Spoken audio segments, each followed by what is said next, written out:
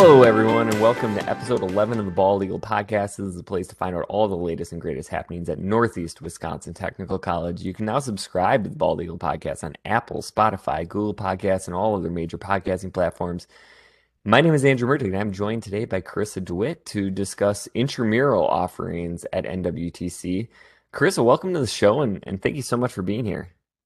Yeah, thanks for having me. I'm excited to be here for the first time. So my first question is, could you tell everybody maybe what your job title is and what your role with intramural sports at NWTC is? Yeah, absolutely. So my title is Sports and Wellness Coordinator. I work through the Student Involvement Department, but my office is located right outside the gym fitness center in the public safety area. So in my role, I do a few things. I oversee the gym. I oversee rec sports, so I plan and coordinate those. And then the last kind of big chunk of my role is I plan and coordinate wellness events, which is something that I'm super passionate about. So let's start out at a really high level. Could you tell folks who maybe are a little bit aware or maybe have never heard of intramural sports before, what they actually are, and then what kind of sports that NWTC is currently offering? Sure.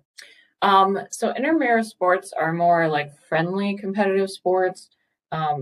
We don't play other schools. It's more just the students playing other students here on campus, different teams that we form. The sports that we're offering right now would be soccer, volleyball, and basketball. Soccer will be at Sports Emporium.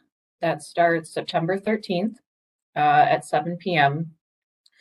So with the 8-week sessions here, we're doing 4-week seasons because we figure it's a little bit easier for the students to just get in and out of that because the 8 weeks can be a little bit more intense. So we're just doing 4-game seasons.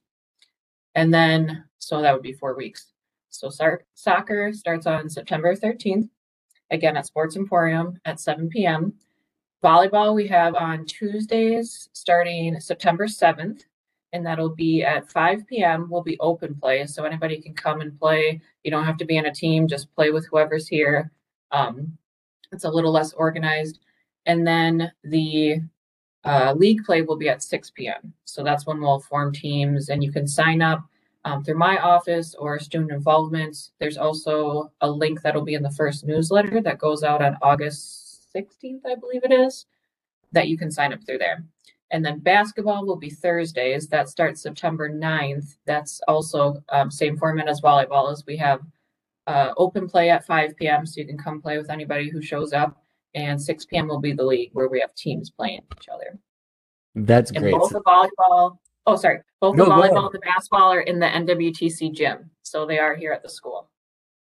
Excellent. That sounds like a really cool, wide variety of opportunities. And obviously the college is investing time and also, financial resources into this. And so I guess my question is why does NWTC care about this? Yeah, absolutely. That's a really good question. Well, we care about this, especially in student involvement, is because we know that students that are involved and that are taking care of their wellness are going to do much better academically. So, at NWTC here, we care about the student overall. So it's not just academics, it's the whole well-rounded person. So, in terms of intramurals, it's a lot of different aspects of wellness that you're hitting on. It's not just the physical wellness, but it helps with stress management. You're socializing because you have other teammates and students and players that are there. So it hits on a lot of different aspects of wellness, and that's just going to make you feel more connected and like you belong to a community, which then again is going to help you thrive in your academic studies. And so I think you kind of mentioned this already, but if students do want to get involved, what's the best way to reach out? Is it just stopping by your office outside the fitness center? Is it watching for their student email, stopping in student involvement, maybe a combination of the three?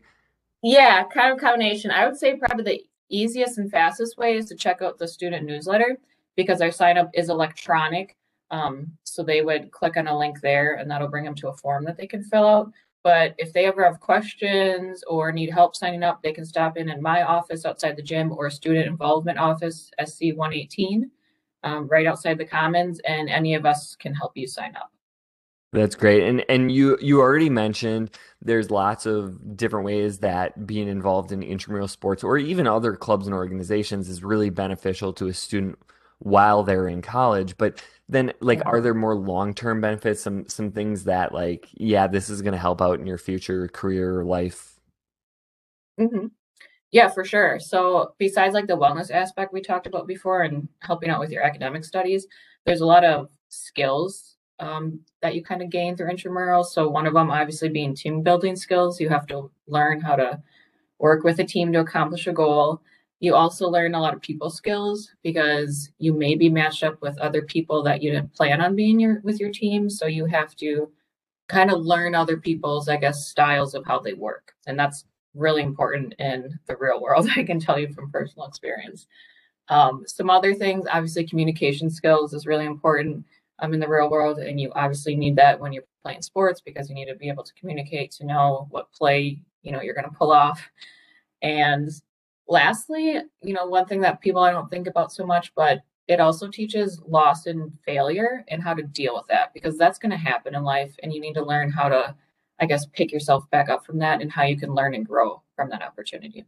Yeah, and one of the other things that I would mention to add on to that, I was pretty involved in intramural sports when I was in college as well, and I would say of the group of friends that I have from college, almost every single one we either met through intramural sports or we bonded during that time. So I think, for people who are interested in sports and staying, physically active. I think that's an awesome way to make those connections. And actually, one of those friends helped me to get my first job out of college. And so, it's making those connections that can be really important. And I think, there's probably some folks listening that maybe aren't super interested in sports. And I think there's opportunities, right? Like we're at a baseline level. If you want to try it out, you definitely can. But then there's other great student involvement opportunities that are going to give you very similar experiences, just maybe without that sports aspect. For sure. Yeah, I totally agree. That networking opportunity is another really big outcome of sports. And like you said, if you're a little bit shy, if you're not super into sports, you don't know where to start. That's why we have the open play. You can just come if you don't know anybody at school yet, but you're interested, just come to the open play and just see who shows up and you can form some bonds there. Definitely. And are there future plans for expanding into maybe some other avenues of intramural sports? Um, yeah, there's a few, I wouldn't say solid plans, but kind of wishes. So we put up our outdoor volleyball net right before COVID. We didn't get to really use it too much, but by next summer, we hope to have maybe during the summer an outdoor volleyball league. And maybe if it's warm enough, come fall next year, we can also continue to do that in the fall season for the first 8 weeks. And then future plans, again, it's kind of more wishes.